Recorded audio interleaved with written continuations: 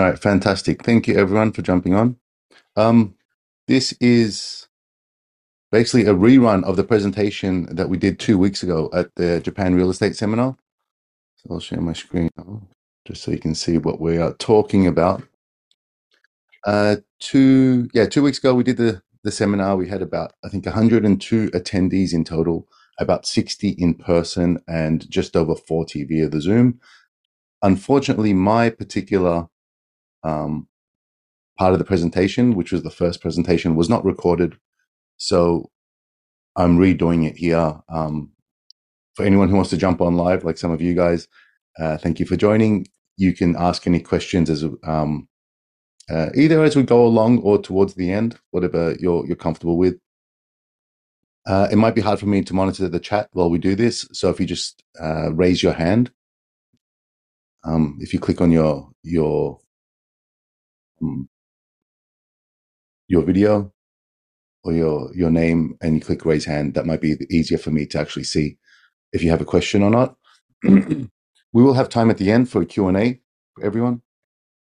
But yeah, let's get into it. Primarily, we're going to try to record this because the recording failed last time, and we want to be able to give it to all the attendees as, because we did promise that they can go back and have a copy of the recordings. So let's get started. So we'll jump onto that one a little bit later. So, introduction to realestate.jp. We are a Japanese real estate agency, and we're located in Ebis. We have access to the national database, the listings database. So it's like an MLS that you have in the US, but it's for all of Japan. And this enables us to really be able to search any kind of property that you want. So if someone comes up to me and says they're looking for an apartment or a house in Shibuya in Tokyo, I can pull up all the listings that are there and show them to you. And depending on how we go for time, we might actually do a little demonstration of that as well. Also, as a licensed agent, we have good relationships with the Japanese mega banks. So that means we can do the mortgage financing side on your behalf. We can ask you for any documentation and present that directly to the bank. We have the loan officers that are assigned to our office, to our agency. We have their number, like their phone numbers. I can just call Tanaka-san at SMBC on his mobile phone, sort of any time, and say, look, I've got this client who's interested in this kind of property. This is their income information and their residency information. Do you think you can support this client or not? And for the most part, they'll just give us a quick answer in about 10 minutes of what they think is realistic. So that's one of the benefits of working with an agency that has good bank relationships. My main focus is people looking to buy their personal property in Japan or investment properties in Tokyo. Sorry, people looking to buy their personal home in Tokyo or an investment property. But I mainly focus in the Tokyo area. Other prefectures, it's very difficult for me to be able to travel and do all the house viewings and do a good job of showing you listings. So I try to keep it in Tokyo.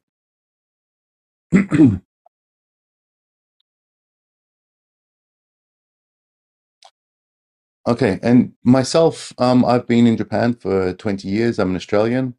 I've got three young kids, so 9, 7, and 5. I've bought my personal home in Shibuya in 2013 when my first child was born. And then I began the year after that, when I got into, I understanding the process and what have you, I became working as an agent. And then so I've been doing that for 9 years now. Well, time does fly. And in 2015, I bought my second home in Setagaya.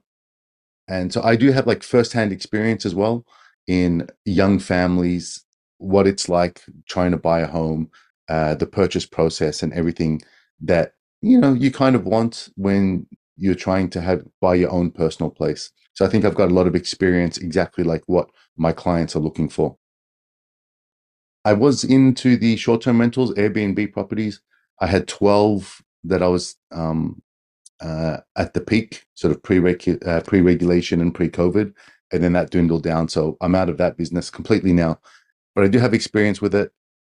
None of the now sort of any client that wants to work with me, I don't really search for Airbnb properties or properties that are suitable for short-term stay. So if you're looking for those kind of investments, you want to make a hotel or a Airbnb property, then I probably won't really be able to help you with those. There's a lot of legal requirements that make it quite complicated to search for that. But my main goal is to help foreigners buy their own home in Tokyo. Okay, I realize there's myself as a parent and a family man. It's having a home is just such a great foundation and such a great base that uh, especially being a foreigner in Tokyo, owning it just makes you so much more comfortable and so much happier with your time in Japan because renting is completely painful. So I want to share that uh, comfort and security with others. Okay, so next we talk about why we want to buy in Japan. So Japan has great home loan terms. We've kind of heard about it, heard rumors. Maybe you've seen some advertisements at banks. You've heard of friends that have done it, but the interest rates are about 0.5%. Okay. Right now, the best deals are going at 0.19 and 0.29%. And that's 105% financing that we're getting, which means not only are you getting the 100% value of the property, you're also getting all the closing costs, the agency fee, which is our commissions, any kind of tax or lawyer fee, fire insurance, etc. So it's actually no money out of pocket when you want to make the purchase. The bank pays for all of it, and interest rates are so low that it's so cheap uh, to own it. It's a lot cheaper than renting. You get to own your home after 35 years, and you can sell it at any time during, and then from the proceeds of the sale, pay off whatever remaining loan balance there is. When it's your own property, you have your own freedom to renovate or to paint, etc. And you do get, depending on your income and your situation, but you can get a tax rebate, annual tax rebate. They have changed it to 10 years, actually. I know this slide says 13, but it's been changed to 10 years and the numbers are slightly different. It's not the deciding factor in the property purchase, but it is a bit of a bonus.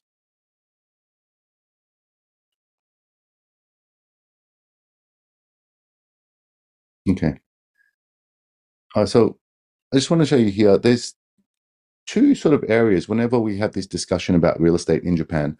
The main things we want to talk about are the property and the financing. Okay. So the property side of things is, um, the kind of house, that you want to buy, etc. And the financing talks really about how much you can borrow from the bank and what your budgeting is. So let's get into the property discussion. Okay. So one of the big aspects that we discuss is, should we buy a house or a mansion? Now, um, and by mansion we mean an apartment or a condo. In Japan, they use the word mansion. So a house is often multi-level. You don't really get a one-story house. Okay, it'll be 2 or 3 stories are what's most common, and there's also a car park that's usually included when you buy a house. For on the other hand, with a mansion, it's a single floor. They do sometimes have maisonette style properties, which are 2 stories, but for the most part, they're single floor.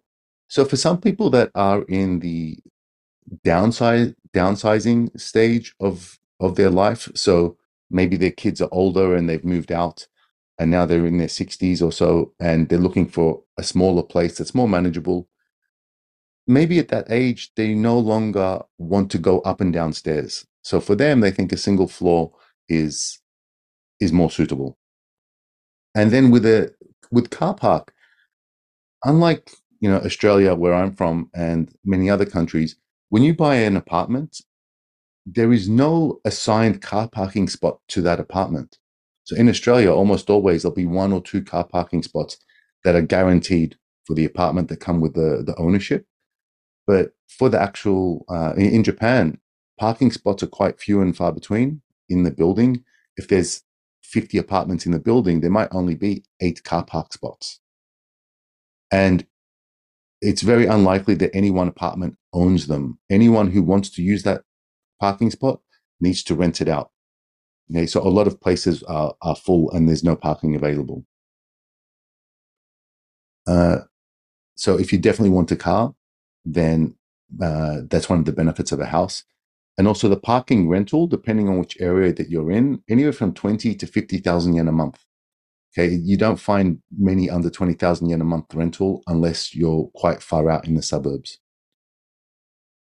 With a house, there's no management company that or body corporate with rules that you need to follow. So if you want to, be noisy, if you want to have pets, if you want to have, I've got a balcony out here that I like having a barbecue on. If you want to use it as a home office, you're able to. Whereas in a mansion, they might have strict rules about what you can and cannot do. Okay. For example, barbecuing on the balconies in mansions is often not permitted. One of my old mansions that I lived in uh, many years ago, you couldn't even hang your clothes to dry on the balcony.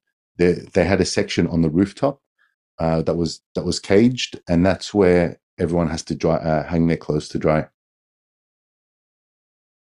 With a house, if there's any repair or maintenance that needs to be done on the structure, you're responsible for it yourself. Whereas with a mansion, you pay a monthly management fee of anywhere from 10 to 50,000 yen a month, and then a repair fund fee, okay, of 10 to 30,000 yen a month, depending on the size of the property. The more square meters it is, the more expensive it becomes. And the management fee is just for a company to coordinate the management of the property day to day. And then the sinking or the repair fund fee, that's to actually, that's the pool of funds for the cost of the actual repairs or maintenance.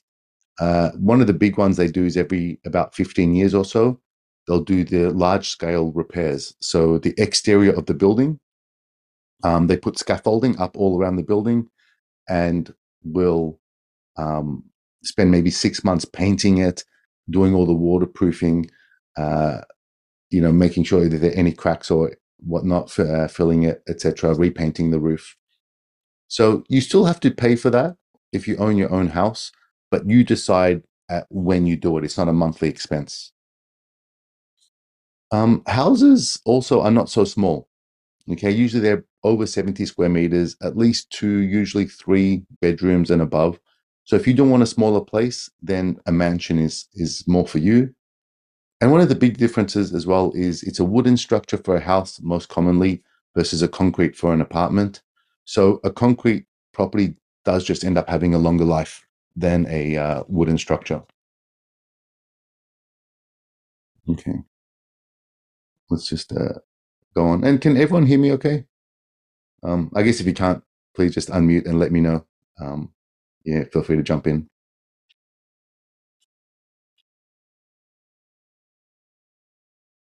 All right, now let's talk about new versus used properties. Now, one of the big misconceptions we have that there is about the Japanese real estate market is that buying a house is like buying a new car. Okay. The moment you buy it, it's going to lose 20% of its value or 25%. But this is not true at all. Houses have a, a an accounting life. So by that I mean accounting standards will have a depreciation timeline for a wooden or concrete building. Okay. Uh, so a wooden building has a 23-year life, and a concrete building has, I think it's a 47-year life, according to accounting rules. So that's a duration that you can depreciate the value of the property down to zero. But in practice, a 20-year wooden house is not worth zero. It's not free. Okay, there still is a premium if it's in good condition and it doesn't need to be torn down. Also in Tokyo, and like most places actually, but in Tokyo definitely, there's a large value of the property price is land value. Okay, I'd say if you're looking at 80 million yen of value, the structure itself is only worth maybe 20 or 25 million yen. All right, and 60 million yen or so is in the land value. So even a house that's 20 years old and the building value has gone down to half, all right, instead of being 80 million yen, it might just be 65 or 70 million yen for that same property. All right. So it doesn't lose value the same as a used car. That idea that, oh, they tear down buildings after 20 years or they're worth nothing after 20 years is wrong, basically. So a new building is more expensive, but a used one, it's cheaper only for the the building depreciation value. Okay, and that's a small amount. A new property does have the latest design and the fittings, especially now. We're a lot more conscious about energy saving and energy efficiency. So toilets, any kind of water taps, insulation, windows are double glazed and so forth. So with a new property, you do get the newer um, uh, equipment and fittings. Excuse me. Uh, and also with a new property, it comes with a 10-year structural guarantee and often a 1 to 2 year guarantee on the appliances and the equipment. So we have a Panasonic kitchen and a stovetop and so on. If that fails within the first within the 2 years, you still have the manufacturer's warranty. And then if there's anything structural, like with the beams or waterproofing, etc., often with a brand new property, that comes with a 10-year guarantee. We're just buying a property for a client now, and that building is 3 years old. So that 10-year structural guarantee actually carries over to the next buyer. So they have 7 years remaining on their structural guarantee. And if you purchase the property mid construction or early in the construction stage, you can often still have, they call it the color select. You can choose the color of the wallpaper, maybe the flooring, kitchen cabinets, and so on. Uh, it really does depend on the stage of structure, if the materials have already been bought or not, but that's something that you can do. With the used property, as I mentioned, it's cheaper, but not zero. Okay, it's very hard to get something heavily discounted. And also renovation costs aren't very cheap. It's like from 500,000 to 1 million yen per 10 square meters. And actually now costs have been increasing. So if you think of a 80 square meter property, that might cost you, 5 to 10 million yen in renovations. And that really brings up the base value up significantly compared to a new, like almost on par with a new property.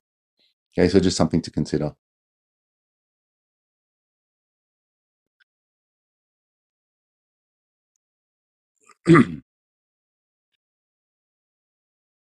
Okay, now this is one of the more important slides.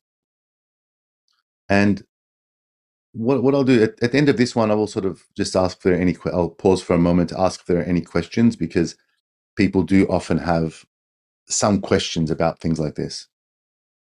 So the first thing is the location. Okay, definitely being in Shibuya or Azabu area versus being out in Saitama is probably the biggest deciding factor. The next thing is distance from the station. Are you 2 or 3 minutes from the station or 25 minutes from the station? And often when people have been renting or looking, you'll always see that advertised as, oh, 7 minutes from the station. And you think, well, hold on, how is that calculated? Who's walking? Who's deciding this? But there is a guideline. 80 meters is 1 minute. Okay, so if you're 5 minutes from the station, then it's about 400 meters from the nearest entrance. It's not the platform; it's the station entrance or exit. Another big one is the size of both the land and the building. Just how many square meters is it? Okay, so the first three are very, are very easy to understand. Um, the next other important one is the width of the street and the access street. So sometimes you'll see properties that are they're just located on a very narrow street. It's very narrow to get there. It could be very difficult to park a car. Maybe there's a street pole that like a power pole or something that's in a location that makes it very difficult to enter the car or to drive a car in there. Those narrow streets end up being quite um, uh, discount the value of the land quite a bit. 10 or 15 or even 20%, depending on the situation. So this is something to keep an eye on, but is not necessarily a bad thing. So for me, I like, when I was looking for my homes, yeah, I've got little kids that I know they're going to play on the street. They're going to learn how to ride a bike there. We have a kick of the soccer ball out on the street. So being on these quiet streets with just not a lot of traffic is actually a benefit. Okay, so I'm getting a discount on the property and being in a nicer, quieter street is how I feel. But that's one of the significant factors in terms of pricing. Another one is a land orientation, like southeast facing gets the most amount of sunlight during the winter and the colder months. And then during the hotter summer months, it avoids the harsh westerly sun. Okay, so southeast corner blocks or southeast corner apartments are the most costly. And then the apartment floor, the higher the floor, the more expensive the property is. You pay a bit of a premium for being higher up, especially in the tower mansions. And one thing that I did not put here as well is the age of the building. Okay, so age of the property does make a difference, um, but it depends whether it's a house or a mansion. There are a bunch of factors to um, uh, on top of just the age. Now, some things to avoid. I'm going to mention them briefly here because it always comes up.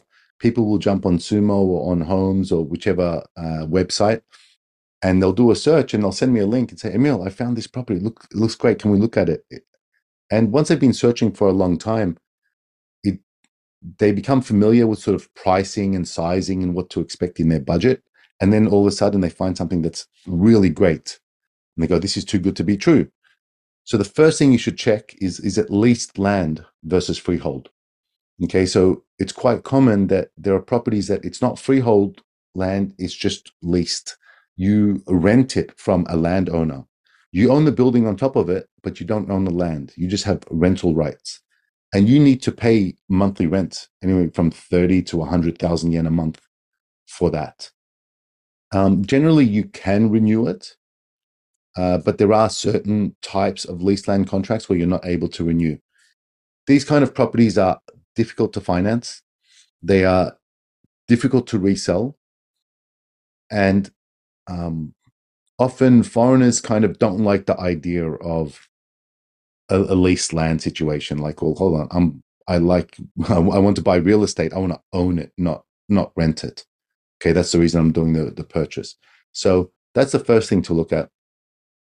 And that will always be listed in the land rights. Is it freehold or is it leased land? And then the other two are, is it a non-regulation structure? So is it built just, is it is it too large for that block of land? Okay, there's in Japan, residential land has different zoning, and even commercial land has different zoning. So there's different footprints that you can build the size of the footprint of the building that you can build, and the total square meterage of the building of all the floors combined in proportion to the land. This is to control density. Now, it happens sometimes that people will, when they're building the property, they'll build it bigger than what is permitted. Okay, and that's going to become a non-regulation structure. In Japanese, they can call it yosekiritsu over. So yosekiritsu talks about the footprint ratio, and so it's over that ratio. So we tend to avoid those as well because you can't finance them, and so it has to be a cash-only purchase. And you have the same issue when you try to resell it. And then last one is no rebuild allowed.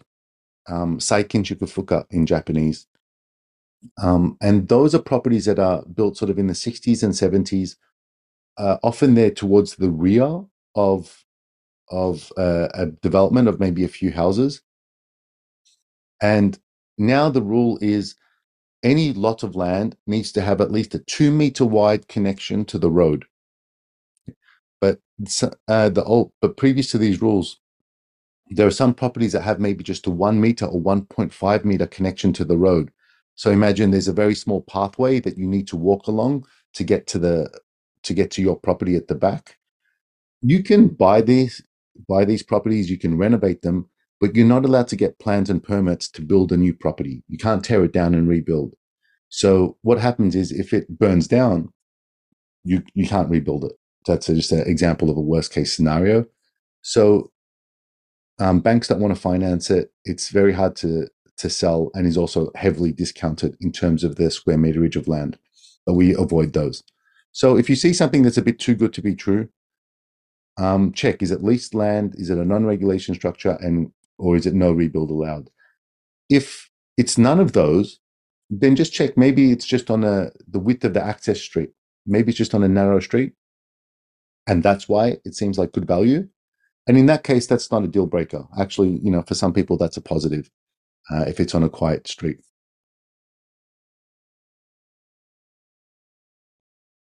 So, does anyone have any questions about that? If you do, just feel free to unmute and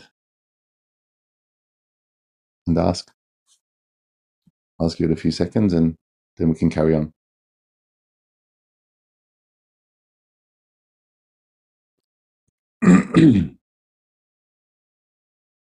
Okay. All right. So that's just the summary of the property itself. The property search, some things to consider. Now let's talk about financing. Okay, this is probably the more interesting part for foreigners that live here, because we've heard so much about it. Let's, it could be interesting to know, well, what's actually available for me, and realistically, what can I get? So when banks assess you for a home loan, there's a few key hurdles that you need to clear. The first one, and the one that confuses us the most, is about our residency status. What can we get? Okay. If you're a permanent resident versus on a spouse or a work visa. Okay. If you're a permanent resident, then fine, you can apply to any bank. If you're not, if you have a work visa or a spouse visa, then generally you can still apply, but maybe the ratio is a little bit less. Or alternatively, the next thing is, do you have a Japanese spouse? All right. Because the banks are curious, will you be here long term? Okay. Or will you just leave the country? So permanent residents, clear that. Or if you have a Japanese spouse, then there are some banks that will consider that point, and you clear that hurdle. The next one is your employment type. Are you a permanent employee or a contractor? Okay, Seishain or Keiyaku Shain or Haken Shain. The length of employment. I had an inquiry from someone they've just been employed for 3 months at their company. So that's a little bit more challenging. Generally 12 months or more than 12 months is good. The size of the employer, is it a small company with only 3 staff or 4 staff? Or is it your own company? Are you the boss? Okay, that's also an important consideration. And also the big one is your income. How much can you borrow? All right, so we'll look at that in a bit. So the only things that for a foreigner really that you need to consider that's different is your residency status and if you have a Japanese spouse. Okay. Apart from that, once you clear those, everything else will get assessed the same as a Japanese citizen. Your employer, length of employment, the size of the company, how long you've been there, and your income. Now, People often, when I present this, will take photos or take shots of this slide because, like, well, okay, I need to know, I need to understand all of this. Um, this is just really an example of what different banks require, and you look at it and go, hold on, so many banks require different things. In this case, one bank A wants you must have the permanent residency and you must be 3 years at the same company and you must speak Japanese. Okay, bank B will be okay if you don't have permanent residency, but you need to be married. Okay, you need to be more than 5 years in Japan. Okay, you need to be at the same employer for a certain length of time. Bank C's like, and I've had this a few times actually, where people have applied for permanent residency. Okay, they've been here for 10 years or so, and they've applied for their PR. But permanent residency now takes 10 to 12 months for the application, and they think, look, I'm just having a baby. I don't have time to wait for it. So there are some banks that will be okay as long as you're in the process of it. Other banks will give you 80% financing if you don't have permanent residency. So this is really just to give you an idea that there's so many different banks with different criteria and different scenarios. One thing that I think we do very well is that we understand the different situations that foreigners often have in terms of their combination of these. And just from speaking with you when we do like our 1 hour sort of Zoom consultation, is I'm able to ask you these relevant questions and say, well, I think in your case, bank B or bank E is going to be the most suitable. All right. And when I say most suitable, my goal is to try to get you 105% financing at the very cheap interest rates. Okay, that's the idea. And I think because of the experience we have with foreigners, we're able to do this better than most other typical Japanese agencies. Okay. This is also why often um, when you're living in Japan, you hear so many different stories about my friend was able to get a loan without permanent residency and they could get 100% financing, or my friend didn't have PR and they said nope, not at all, or or all the different sort of bits and pieces that you hear. You don't really know their exact circumstance or what the requirements were for the bank. And although their experience is with one particular bank, maybe there's another bank that could have given them a better deal, which they just weren't aware of, or their agent was not aware of. So don't try to listen to your friends and make an assessment. The best thing is to have a Zoom call with me, and I can sort of do the discussion about your specifics and figure out which bank is most suitable.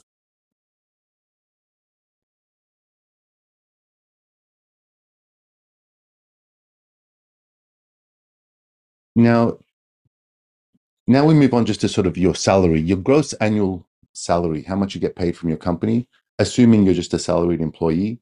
So on your annual tax withholding slip, the Gensen Choshu here, it says how much you've earned for the year. Usually, a simple rule is you can get about 7 to 8 times your annual income. Okay. So if your salary is 10 million yen, you can borrow 70 to 80 million yen from the bank. Okay. And that can be including all the closing costs as well in that amount. And on, you know, uh, actually, interest rates are a bit lower, but on about a 0.7% interest rate, a 35-year loan term, you're going to be paying about 27,000 yen a month per 10 million yen. So if you borrow 100 million yen, then you'll be paying 270,000 yen a month. If you borrow 75 million yen, you'll be paying about 200,000 yen a month. Okay. So these are the kind of two numbers that you need to know. Is how much you can borrow is 7 to 8 times your annual income, and your repayment is about 27,000 yen per 10 million yen that you borrow. Right. So if you borrow 50 million yen, just do 5 times 27,000. And that's your monthly repayment of principal and interest.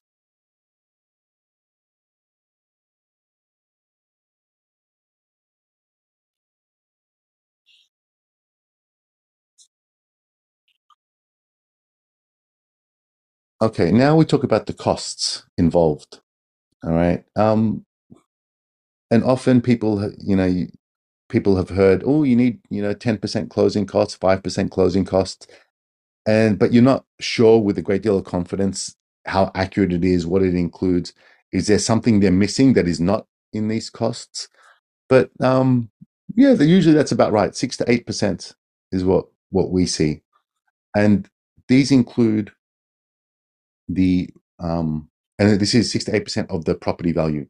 Okay, so it includes the registration cost, which is the scrivener and the government taxes. So the scrivener is the lawyer that they use to do the title transfer and title changes, and then there's government taxes that you need to pay when you transfer a title. In Australia, that's called stamp duty. Um, but in Japan, it's included in the registration fees, the tokihio, and they're combined. Agency fee, which is where we get our commission, it's 3% plus 60,000 yen plus 10% tax, sales tax. So that 3% is of the property price, again, 6,000 yen, and then the shohizei, the sale consumption tax on that. Stamp taxes are, about 30, 30 to 100,000 yen is common. 160,000 is getting a little bit, when you get well over 100 million yen or 150 million yen property cost.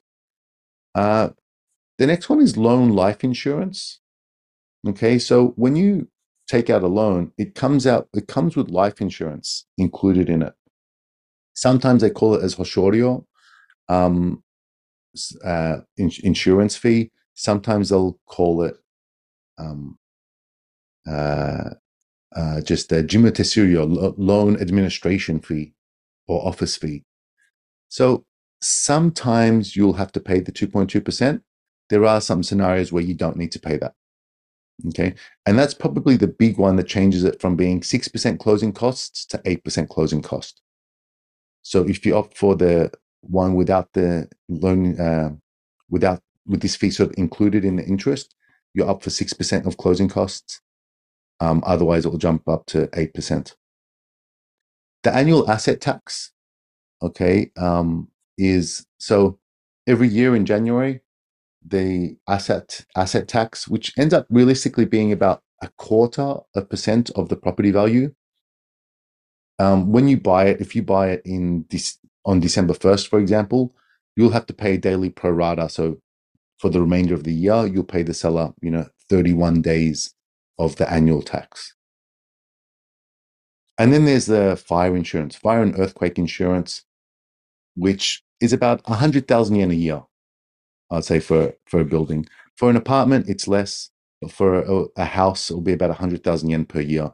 You'll need to pay for fire and earthquake insurance. So these are some examples of properties that we've dealt with recently.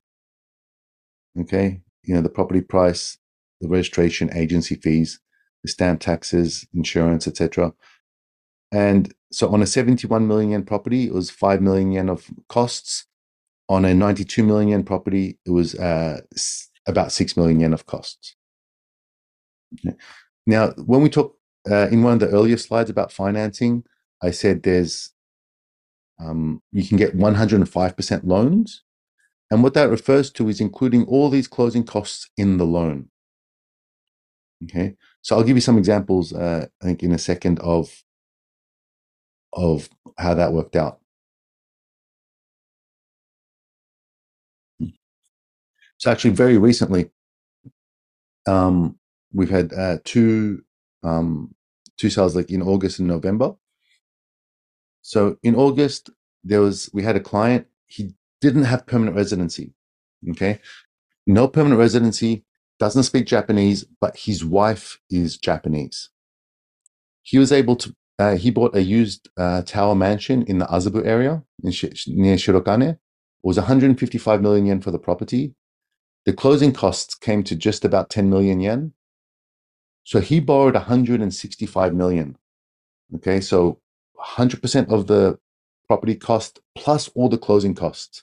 So there was no money outlay from him at all. And the interest rate was 0.29. Okay. And the repayment terms are 413,000 yen per month, and that's over a 35-year loan term. Okay.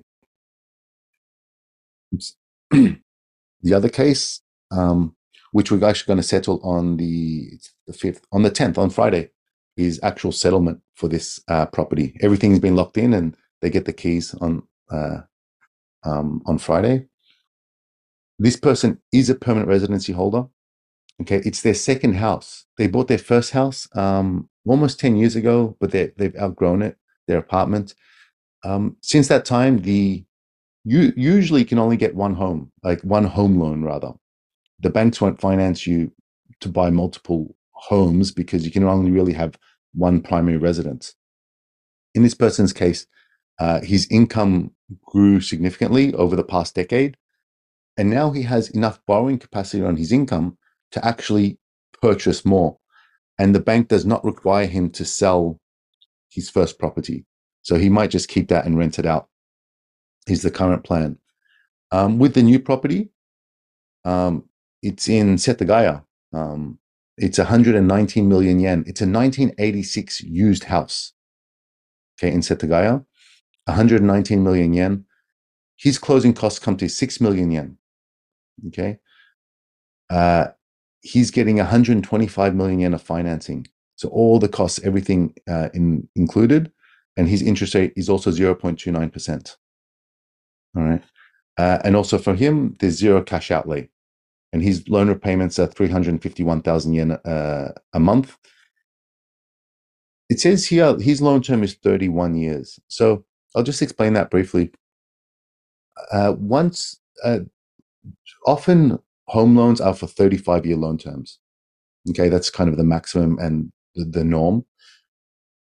One of the rules is, though, it must be paid off by your 80th birthday. So it's a maximum of 35 years or by your 80th birthday. So this person here was already 48 years old. So he's got, it's going to be 31 years left until his 80th birthday. So the maximum loan term he could get was 31 years. So once you get over 45, your loan term decreases by 1 year for each birthday that you have. And that means your borrowing capacity decreases by a few percent every year. So I do tell people, if you want to borrow a lot, try to do it before you're 45.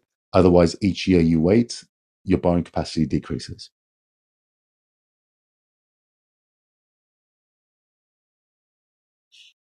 Oops.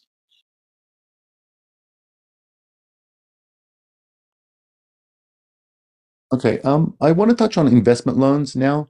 I have been getting, yeah, pretty more recently. We've been looking at investment properties. There are lots of uh, foreigners that live here that think, look, I've already got a place.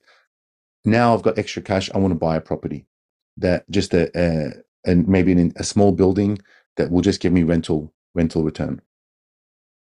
And so we had someone just last month purchase a property. It was 34 million yen. It's just outside of Tokyo in Saitama, and I think it was an 18-year-old, 17 or 18-year-old building, kind of the size of a large house, two-story house. But there's two apartments downstairs and two apartments upstairs, like one LDK unit. And his closing costs on this property were 2.5 million yen. He got a loan of 24 million yen. So that's about a 70%, I think, loan. And so he had to pay about 12 million yen cash out of pocket. So with an investment property, often you'll need to put about 20, maybe 30% deposit, and the interest rate is 2.7%. Right? Often it's from 2 to 3% is what you'll see for investment loans. It's not the same deal as a home loan, which is why I encourage people to go for a home loan first, because it's just a better deal, and then worry about buying an investment property. So he had to put 12 million yen cash outlay from himself, and he's a bit of an older gentleman. He's got 22 years left on of the loan to repay, and his mortgage repayment is 160,000 yen a month. But this property gets about 7% rental yield. So he gets a little over 200 and I think maybe 210 or 220,000 yen a month as the monthly rental from that property, and then he sort of pays this and he keeps the rest for himself.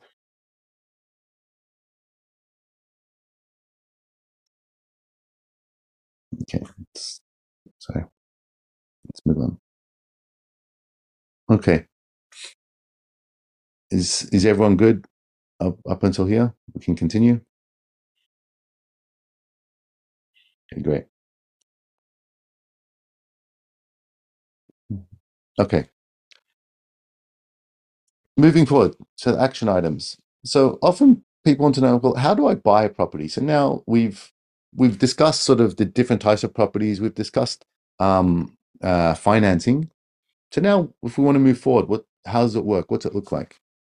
So let's say we find a property that we like. So a client will sort of reach out and say, Emil, this is what I'm interested in. I'll send a bunch of listings to them.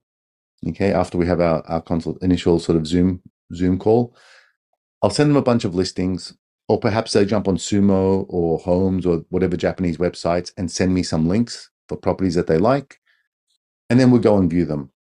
Once we find a property that you like, we apply for the bank pre-approval.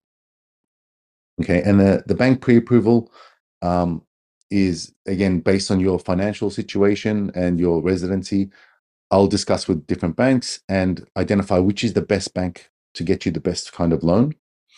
We don't receive any kickback or any commission from the banks. So our ideal situation is to get you the best loan term. We don't have any incentive to use any particular bank. And if you want to get financing yourself, that's fine. You can try as well.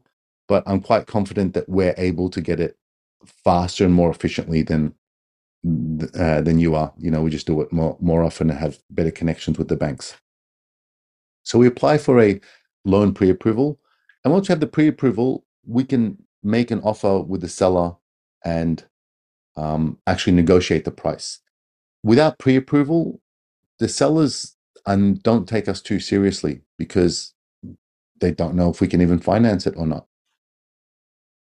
Once we've agreed on uh, the price and the contract day, then we'll actually go and sign the contract. Okay, and when you go and sign the contract of sale, that's when you pay about a 5% deposit and the deal is locked in. Okay, up until the contract of sale, there's no obligation at all. Okay, you can cancel at any time, but once the contract is signed, you pay 5% deposit. Then there's penalty fees for canceling. If you want to cancel, you forfeit your deposit. If the seller wants to cancel, they must refund your deposit and pay the same amount as your deposit as a penalty fee, as a cancellation. So that's why we don't like to do, 500,000 yen or 1 million yen as a deposit, because it doesn't really secure either party. Either of them can really just cancel if they wish and just exit the deal with just a 1 million yen penalty on a 100 million yen kind of property. Once that contract is signed, we begin the formal bank application. All right. Up until this stage, we've only got the pre-approval. So when we get what we do with the formal bank application is the contract that we signed with the seller, we send a copy of that to the bank, and they will give us.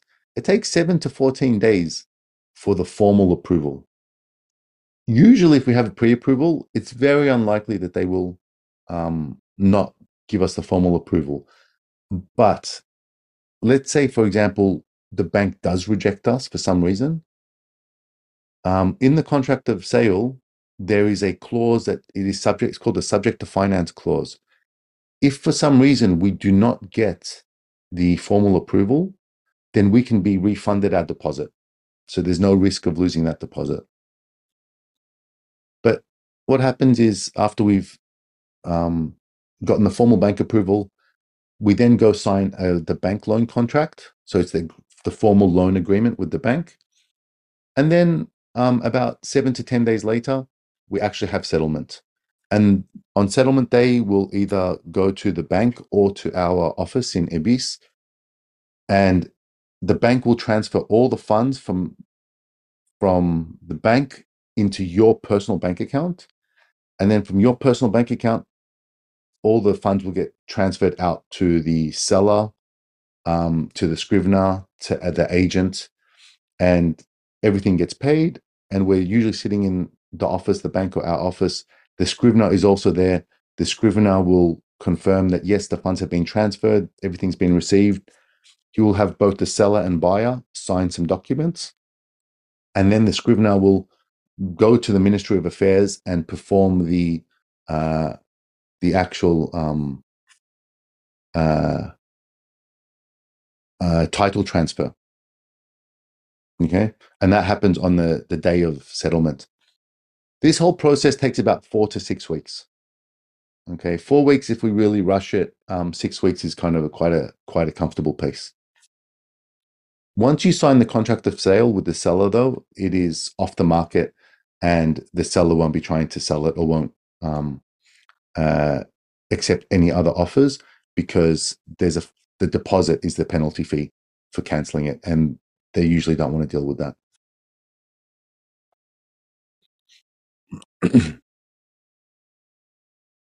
Okay. No, sorry. All right. So next steps. So now sort of we discussed all the process. So the next step is find an agent and have an initial consultation. I hope that's, if you are looking for a home in Tokyo, then you can reach out to me, and that's what I do. Otherwise, look, if you're in a different area, different prefecture or whatnot, and I can't really support you with that, then just find a local agent that you're comfortable with, go into different branches, find someone local, and just talk to them, okay, about your needs and your requirements. They should also have contacts with banks, and can give you, ideas on financing options. Then you schedule to see some properties. Okay, you've given them the requirements. Go out and view a bunch of properties, and at the same time, the agent should be talking with the banks to get the financing ready. And then when you find the right place, you make an offer. Okay, and once you've made the offer, then you go through this process here, what we just discussed. If you're self-employed or a business owner, often people in this scenario are either not paying themselves a great deal of money, or their numbers are in a way that the their income is quite low, okay, to manage tax. So they probably cannot borrow as much as they want. So it's important to discuss this and be considerate of this in advance, because it may take 1 to 2 years of you, deciding that you deserve more income, or you need to grow your business larger, to have more revenue in order to be able to get the financing that you want.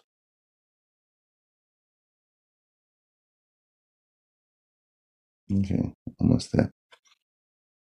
And now for people who are interested in having a consultation with me, please, you can visit the realestate.jp website and just click on book a Zoom meeting, or you can scan this QR code.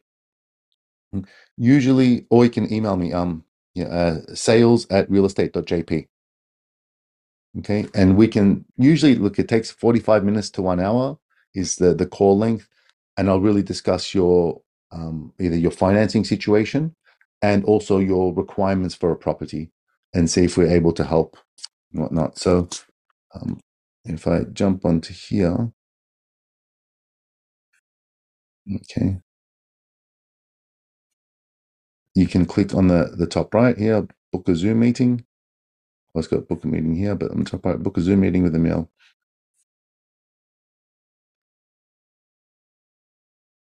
And I've opened up my schedule for the week, so you can just book any of these days coming up next week.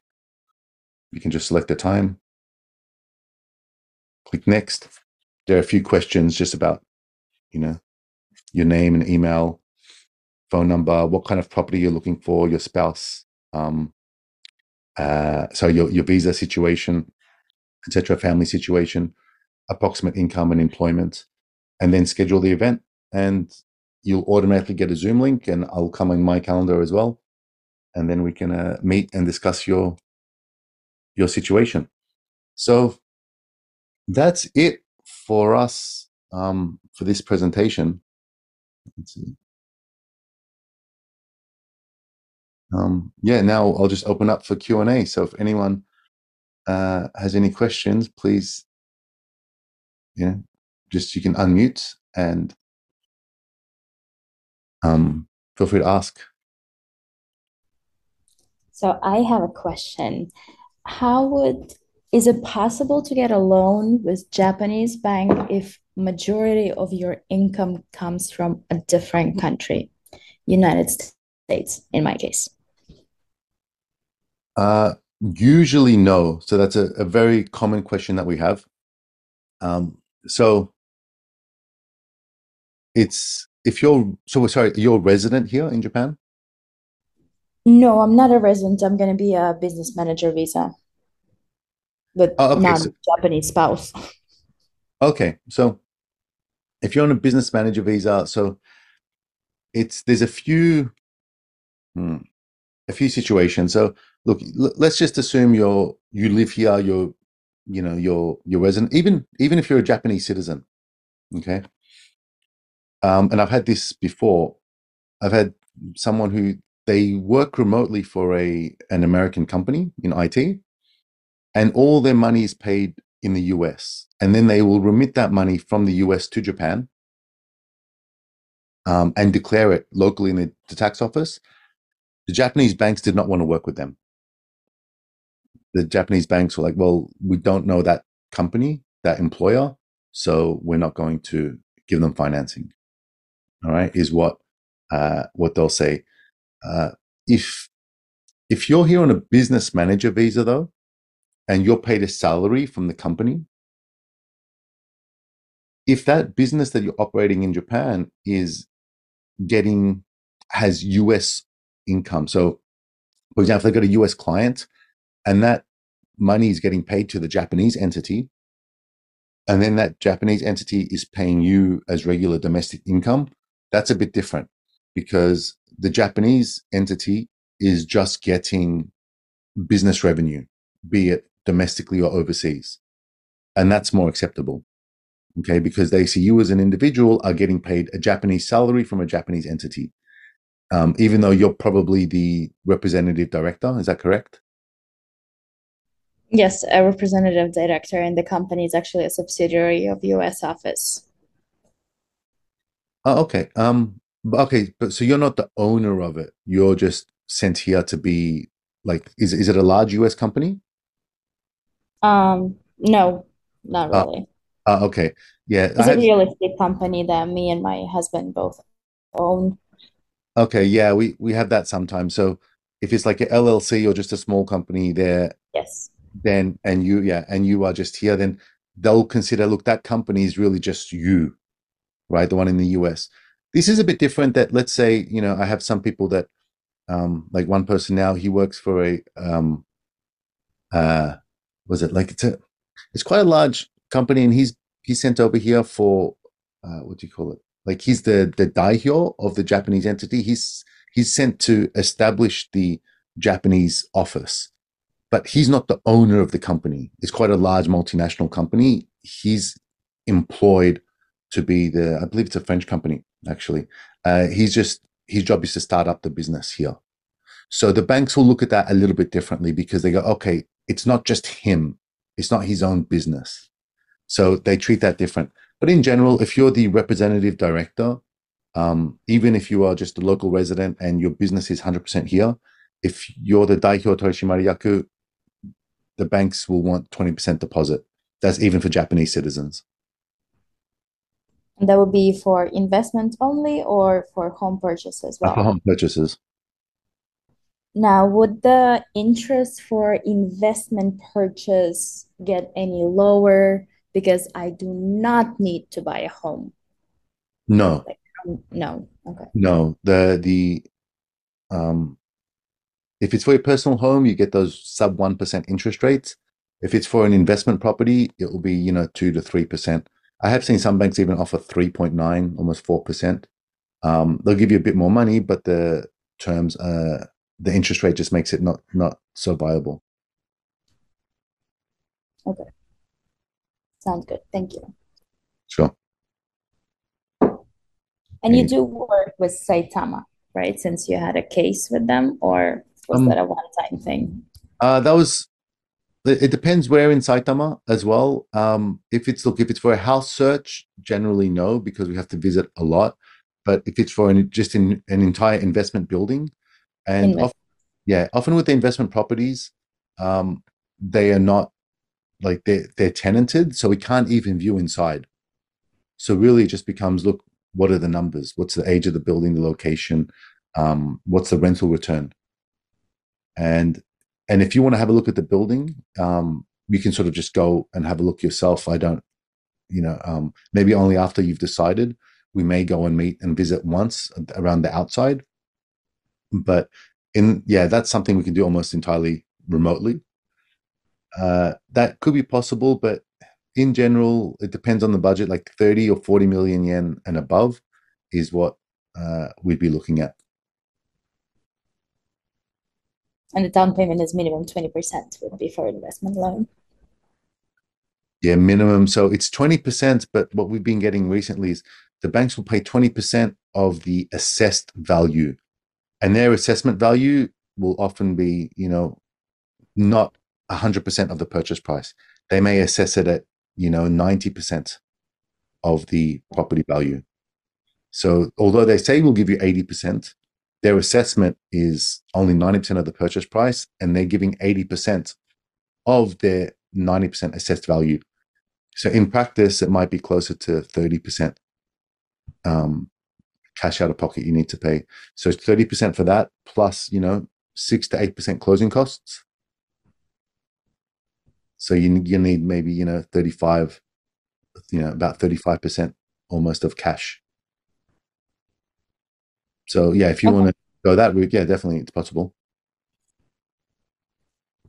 Okay. Sounds good. Thank you. I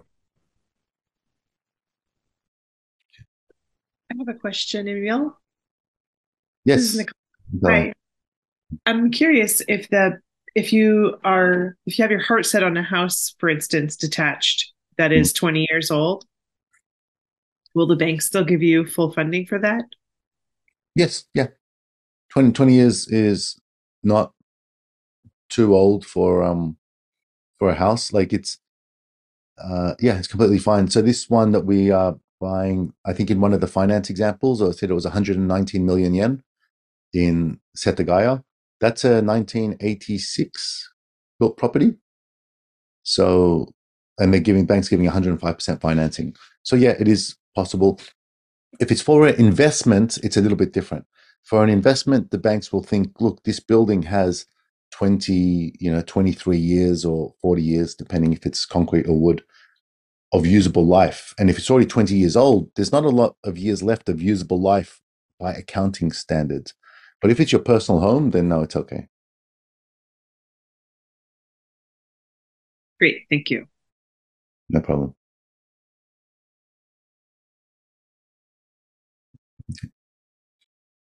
Any other questions? Hi, sorry, Fabienne Stria speaking here. No camera because of time zone difference. Oh, no worries. I realize maybe you've been going for a while already because I think recently we changed the winter time and so we're an hour late. But Okay. my question is relating to specifically Kyoto. Hmm. And we're planning to save up some money to buy a family holiday home there in 2026. Hmm. And I've read that Kyoto specifically is planning to introduce a new Akiya law in 2026 to charge more tax on Akiya. Is that something you were already aware of? I have heard some stuff about Akiya countermeasures, and it's not just Kyoto. There's lots of places. I know one of the big issues there are around Japan is they don't know who the owners of a lot of these properties are.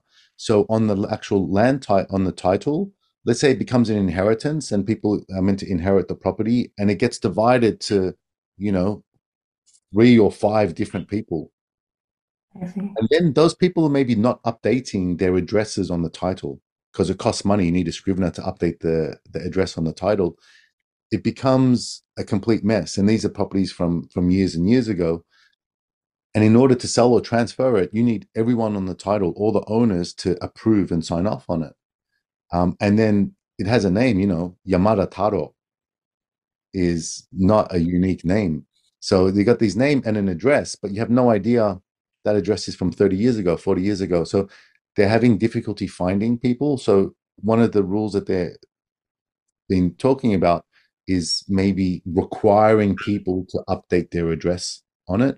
So that's one form of you know, the regulation change in order to try to mitigate this Akia situation where they cannot find the owners. I'm not sure about Kyoto's specific rule and what they're going to implement, but yeah, Akia sort of are a problem Yeah. in Japan, and it's sort of both wasted space and also a danger and a fire hazard is Yeah. one of the big issues they're concerned about. So I don't know about Kyoto's specific one, but yes, there are definitely in Japan uh, there's movement happening to try to, you know, work Okay. on the Akia issue. So my question is kind of on from that is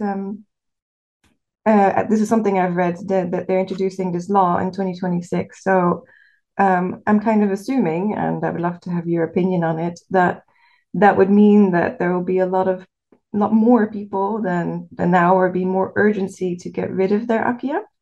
And it's because the tax is supposedly quite steep in Kyoto, specifically the city, would be ideal for us because we would be looking specifically for an Akia in the city of Kyoto. Is kind of like a Anton situation where we'd like to DIY it. Yeah. Did you live here right now or? I don't know. We live in London, and my brother is local. He lives in Tokyo. So that's convenient for us in terms of having someone on the ground. Yeah. But we don't live there now. Yeah. So I've never really dealt with Akia. I've seen them, I've visited some, but yeah, I've never dealt with it myself. So I can't really give a good, any real good information about that. It both, yes, if it's changing, there may be more available and people may be more, you know, keen to get rid of these properties if the taxes are increasing. But there could be some Akia which are just, they don't even know who the owner is, right? So that becomes, you need to go to Akia banks and then there's different processes involved. I do think because of that, there will be people like Anton, for example, who um, have businesses that just cater to selling these Akia. Okay, so that could be an avenue that you can explore, which is going to be easier than you trying to just navigate it yourself. You won't get it as cheap. Of course, there'll be a premium for that service. But I think with a lot of these real estate services, they're going to do stuff that you probably cannot do yourself. And even though you have to pay them a service fee, it's your end result might be a better property than what you could have found trying to do it on your own. But in terms of actual, you know, the timing and how it works and whether it's, you know, going to be a great opportunity, what the market is, how the market is going to react, I'm not too sure about that. About how quickly it will happen. They can say, look, in 2026, we're introducing this tax, this additional tax for Akia. You need to do something with the property. But all of a sudden, right away, everyone's going to jump and start selling the Akia. I think it's going to be a more gradual transition than that, as I've seen a lot of times in Japan. Understood. Changes. If I can just elaborate a little bit, we are both architects, so we have a skill set that will be somewhat useful in doing part of it ourselves, at least. And I appreciate that your talk's more about financing. This might not be your bag, but um, where do you think would be a good start? Because financing wise, I think we're trying to do it low budget as possible, but mostly cash by ourselves to uncomplicate things. Mm. Where do you think we might start building a network of people that we can ask to help us out with that, like services that you said, or just local people? As a real estate involved person in Japan, where do you think we should be looking? Okay, so financing, if you're not resident here, you won't be able to get financing. So you can think of it, everything's going to be a cash Yeah. cost.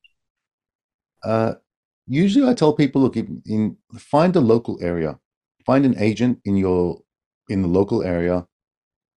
They will know some properties. Okay, if you want to ask for Akia, they will be able to point you out to, okay, I know this group of people that do Akia in Kyoto, for example. They'll just have experience. In the same way, if you ask me for Akia in Tokyo, I'll probably put you onto Anton because he's got the most experience. He doesn't really do um, sales for individuals, but he's probably one of the people to speak to who can point you in the right direction. Okay. Because it's not what I do. But I think if you keep it local, especially when you talk about Akia, Akia is not just, I can't just jump on the national database and find Akia, these vacated or abandoned properties. So yeah, speak with someone local. And also then they will also have experience with renovation companies. Okay. Or any kind of architects in the area and they can share their network and then you can sort of inquire and find out about you know what who can do what for you.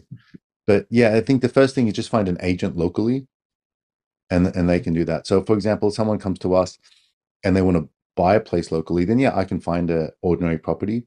And then when it comes to renovation, well, our office has a renovation team. Okay, so we can do renovations, we can do property management. We have almost 1,000 properties, like 950 or so properties under property management. So, we can also advise on and take care of rental management for properties after, if you're not in town or if it's an investment property. Again, just within sort of Tokyo, within like an hour of our office in Ibis. But yeah, so someone local will be able to either they do it in-house or they know the tradespeople that can help you. So that's why I say just ask locally. You can ask us, but our renovation team won't go down to Kyoto to do Yeah. work. It's feasible. Yeah. Do you happen to know any good companies in Kyoto? Just asking on it. Yeah, no, sorry, I haven't really dealt with Kyoto. I'm just really I focus primarily in Tokyo. So Yeah, yeah, so I can't assist there anymore. that's all right. Thank you. Thank you for your insight. No worries. Okay.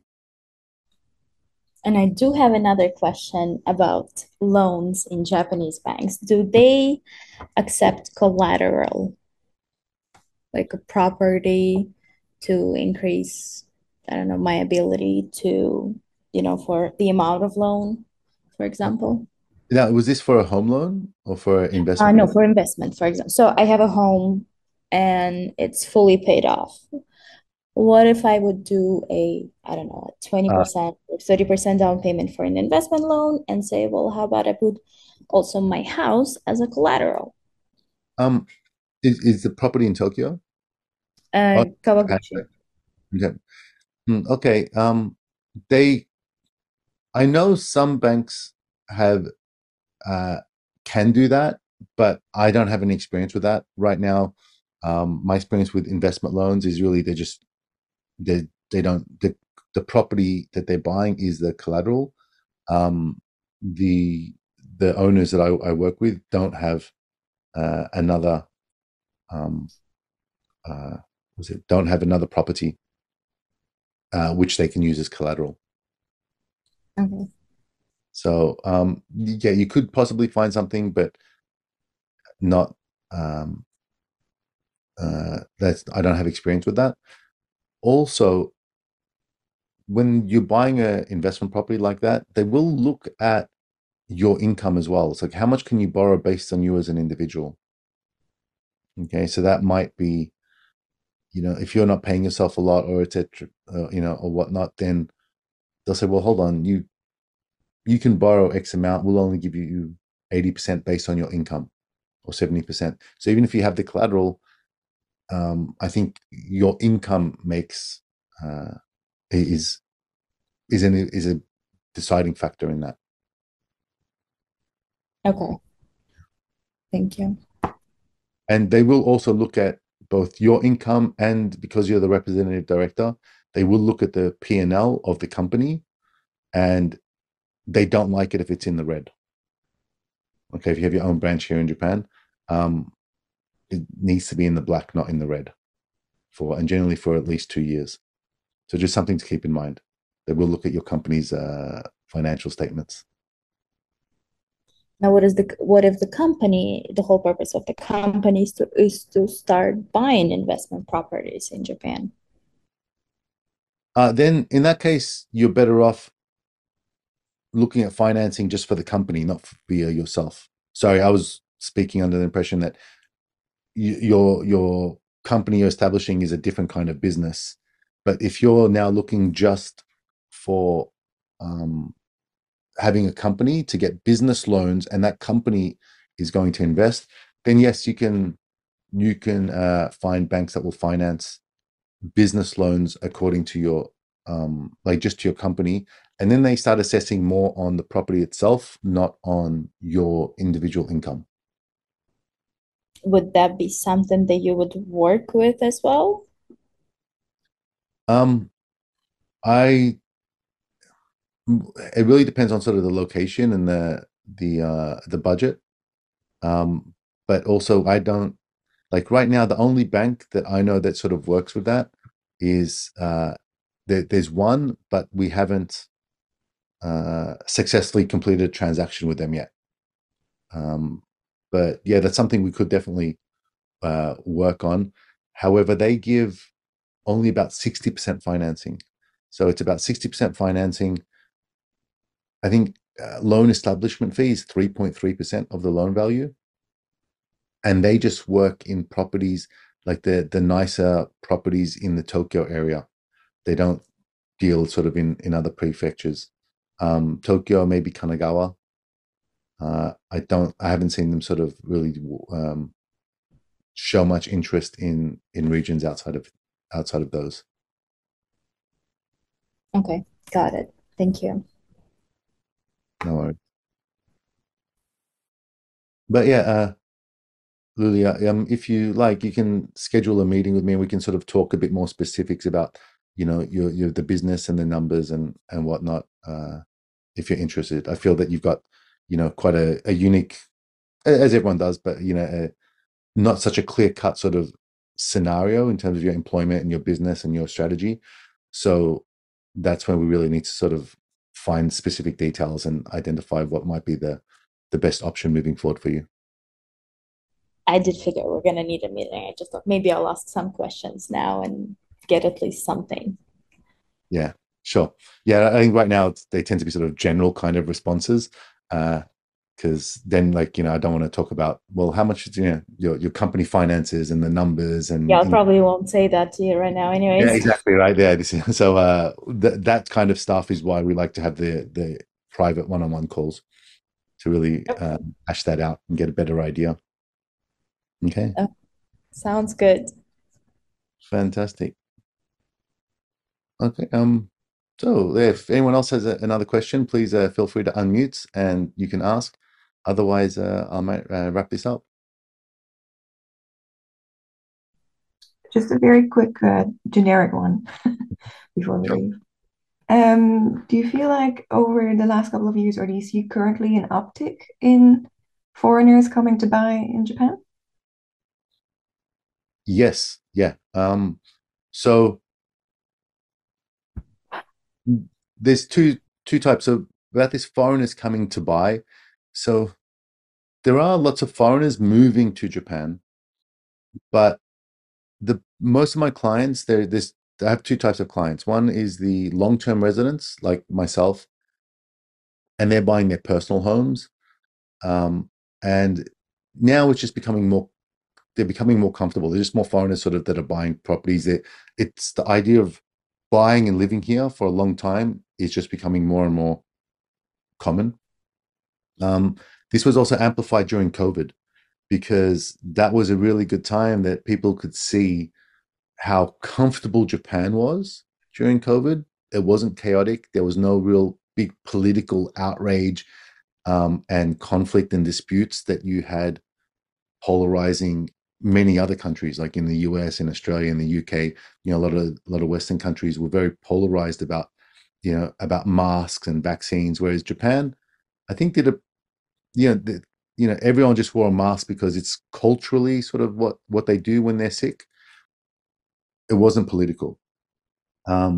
Vaccines were sort of were not sort of really pushed or required. People were getting them, but if people didn't want to get them, it wasn't overly forced. There was no, you're not vaccinated, so you can't work, right? That we had in other countries. So a lot of foreigners in Japan were like, hold on, this, when stuff really hits the fan, it's like, okay, this is actually a safe, comfortable place. Like, we still have our sanity here to a degree.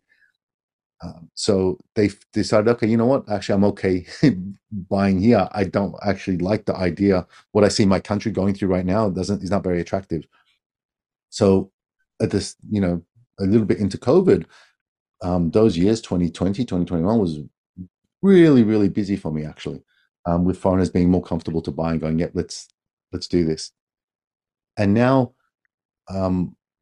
with the low yen, especially the US dollar, I'm having lots of cash investors, anyone with US dollar savings.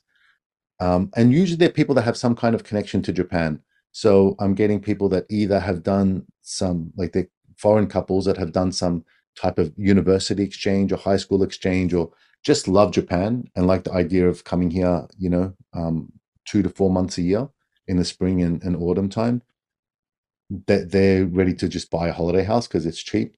Or if it's a couple where one spouse is Japanese, so I get lots of Americans where there'll be a Japanese wife. They think, okay, it's completely, we can see in our future that we're going to be back and forth to Japan regularly. And Japan is 20 to 40% discounted just because of the yen over the past several years. So now is a really good time to buy. So that's what we're seeing now. That sounds good. Yeah. And now one to completely change tack. Sorry, it's more about my brother. My brother has been a student there for the last 4 years on Okay. student visas, and he's now looking for a job, which is not that easy apparently. And he's planning to stay and get a full-time job. At what point do you think it would be feasible for him to think about buying a home? How many years of employment? What kind of stability? Mm. Look, if he gets just a regular salaried employee job, and he goes from student visa to a work visa, then about 12 months of employment, he can buy a place. But remember, it's 7 to 8 times his income. But because he doesn't have permanent residency and he's likely unmarried, it will be he'll need a 20% deposit. Okay. Okay, is going to be expected. But also, if he's in his early 20s, possibly the property that he buys now um, may not be something he wants. Like, it depends on his stage of life. Like, it may not be the family home that he wants um, in the future. It's really just for several years. Yeah. If he's got a girlfriend or fiance and he's looking to get married soon, then maybe, depends on the stage of life, it's better to search for something that's going to be more suited to family. I tell people, if you choose a place that you want to stay at least like 3 to 5 years, okay, it's got to do a good job for, say, the next 5 years, because of the 6 to 8% closing costs. And then when you sell a property, there's 3% fees you need to pay to the agent when you sell. There's almost 10% in fees for each time you buy and sell a property in total. So you only kind of get that back after about 3 to 5 years of living there in terms of the mortgage repayment. So he shouldn't buy a place that he thinks, oh, I'm only going to be here for 1 or 2 years, and then it's not going to be suitable anymore. Which I think if he's just finished university, just started a job, his first place now with his first job is going to be the most amount of money he's ever had, right? I know that was my experience, and it's still not going to be a lot. He may think he's done great, but maybe in 3 years or so, he'll be in a much better position to buy something nicer than what he was in year one of employment. So maybe at his stage, don't rush into it. He doesn't want to make the bad choice that he needs to change in 2 or 3 years' time.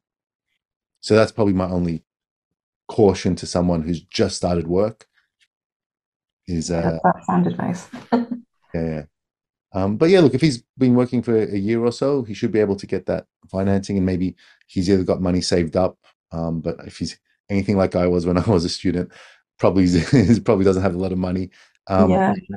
If the family's willing to support him and give him some funds for the 20% deposit, which is not uncommon, sure, he can get a place after about a year of employment. Just needs to make sure that I think is buy a place that you want to be there for at least 3 to 5 years. Yeah, agreed. And I remember you saying something in the Q&A last time about if you're not a permanent resident, then the interest rates are a little bit higher.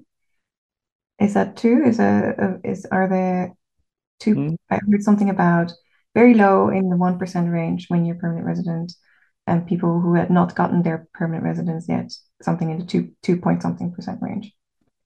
Um, that was like for business loans and whatnot. Okay. But probably you can get, I think even around like points. If you put 20% deposit, about 0.7%. Oh wow, that's Yeah, extremely yeah. It's still a good deal. okay. That's very good to know. But so it wouldn't finance everything and the fees. It would just be a 20% deposit and then the rest of the cost, excluding the fees, or So the bank will give 80% of the property price. yeah, okay. So you need to put 20% deposit plus the closing plus the fees. Okay, got it. Great. No, That's very helpful. Thank you so much. okay, thank you too. Last one for me. Okay. Anything else? Awesome. Okay, I'm going to wrap it up now. Thank you everyone for your time. I do appreciate this. And yeah, if you do want to, if you do have any other questions, or want to do a consultation, please just jump to the realestate.jp website. There'll be book a Zoom meeting with me. I've opened up the calendar for next week, so it's going to be easy to schedule. But often that's not open. So if you're watching a recording of this, you might be better off going emailing me sales@realestate.jp, and we can sort of bounce back sometimes, and then I'll open up my calendar so we can book a Zoom call. Okay, everyone, thank you so much for your time. I'm going to end the call there. Have a great day. Bye bye.